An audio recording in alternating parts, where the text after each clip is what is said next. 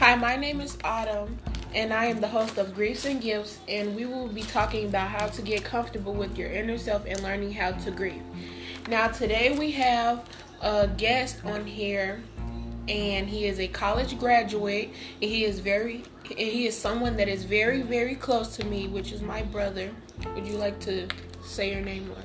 Hey, how you guys doing today? My name is King Sami, and I do have my bachelor's in business administration. And let's get this interview started. Okay, so now one of my first questions is, have someone in your family have passed? Yes, multiple people have passed in my family, yes. Okay. Now I'm going to ask you a question. If one of your family members were to pass, who would you want to comfort you? Well, I would want my family to comfort me. That's something that anybody in a family-oriented situation would want. Okay, that's a good question. That's a good answer. Now my second question is, how would you feel during the situation knowing that your family member has or your loved one has passed? It's a great feeling of despair, a great feeling of how can I fix this? What can I do to fix this? But the whole time there's nothing that you can do to fix it. Okay. Would you want to make your family member proud of your accomplishments?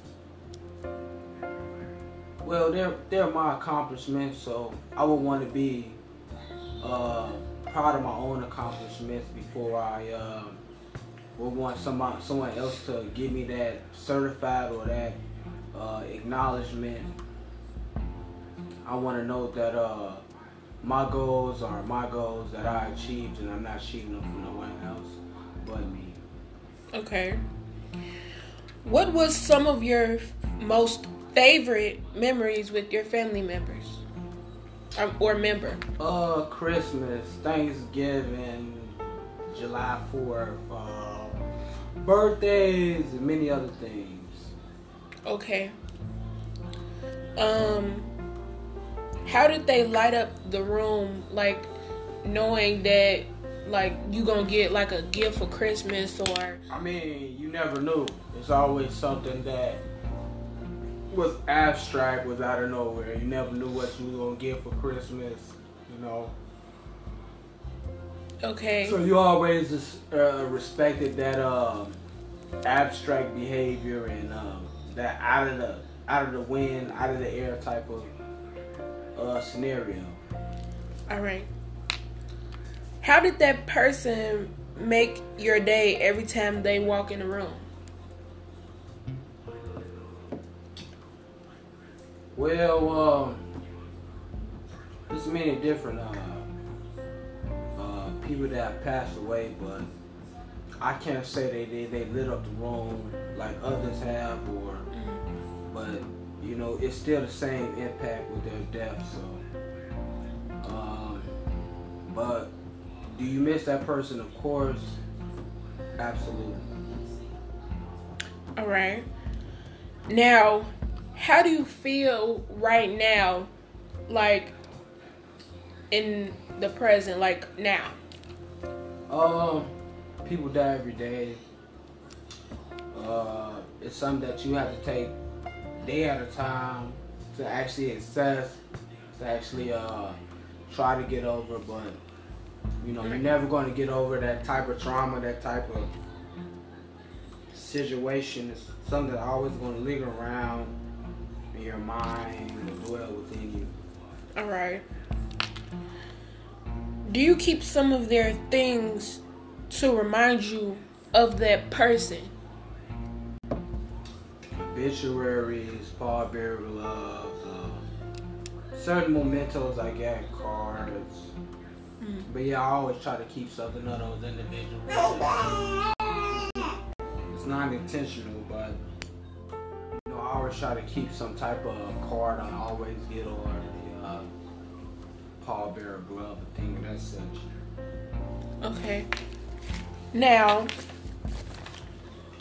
what do you do to take your mind off of the hard times, knowing that your family member passed? I mean, taking your mind off of it, it's kind of like one and the same as just doing the same thing every day, or your daily routine. Even throughout your daily routine, it may pop up, or the person that may have been deceased may pop up, but there's nothing you can do about that until you personally get over it, or you may not get over it. But hey, it's something that you have to do to adjust until you adjust it to it. Yeah. Mm-hmm. Now, have you gone to visit your family member? If so, how did you feel? I mean, deep sorrow. I mean, it's not too many other feelings you will feel besides sad. But I mean, deep sorrow, a deep appreciation for what was appreciated while they were here. Okay.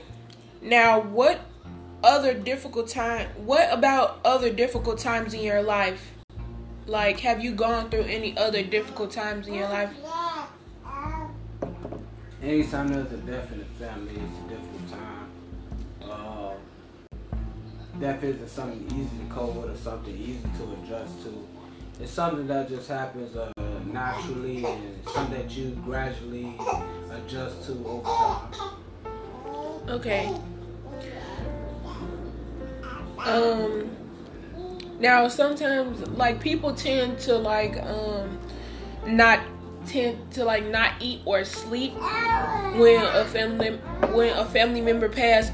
So how have you gone through that? Of course.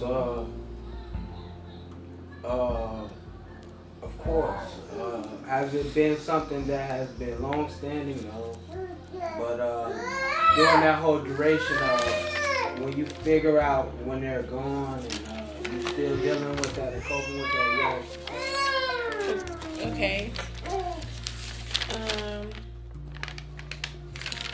Now, have someone ever told you to get over grieving your loved one? No. I haven't heard that. That's pretty insensitive for someone to say. Mm-hmm. So, yeah. Okay. If you was to go through that, how would that make you feel? Like, would that make you feel some type of way as if of course it would make me feel, I would feel disrespected, on top of me mourning, so there would definitely be some tension there and some very, strong feelings toward the person that would have said that to me. Mm. Now, have you ever gone through the 7 signs of grieving, such as, like denial? People go through denial, guilt, anger, depression, reconstruction, or acceptance? Well, maybe reconstruction. Somebody passed away, you gotta reconstruct your whole life without them. Mm-hmm. You have to deal with that person not being there and how to engineer that so it'll be in your best advantage. But yeah. Okay.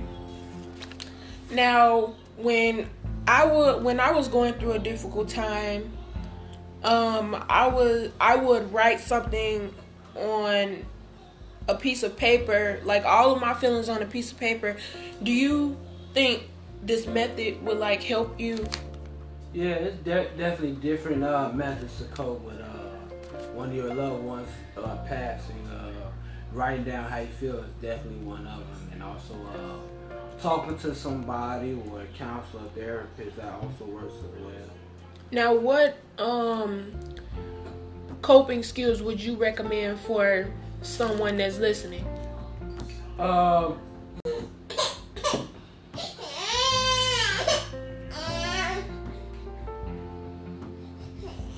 best coping skill that I would recommend is talk to someone that has been in the same situation as you. Far as talk to someone that hasn't been in that situation, because someone could feel sympathy for you but not feel empathy. Some people feel empathy for you and not sympathy, but you always want to talk to a person that has both. Okay. Now, thank you, King, for joining my podcast and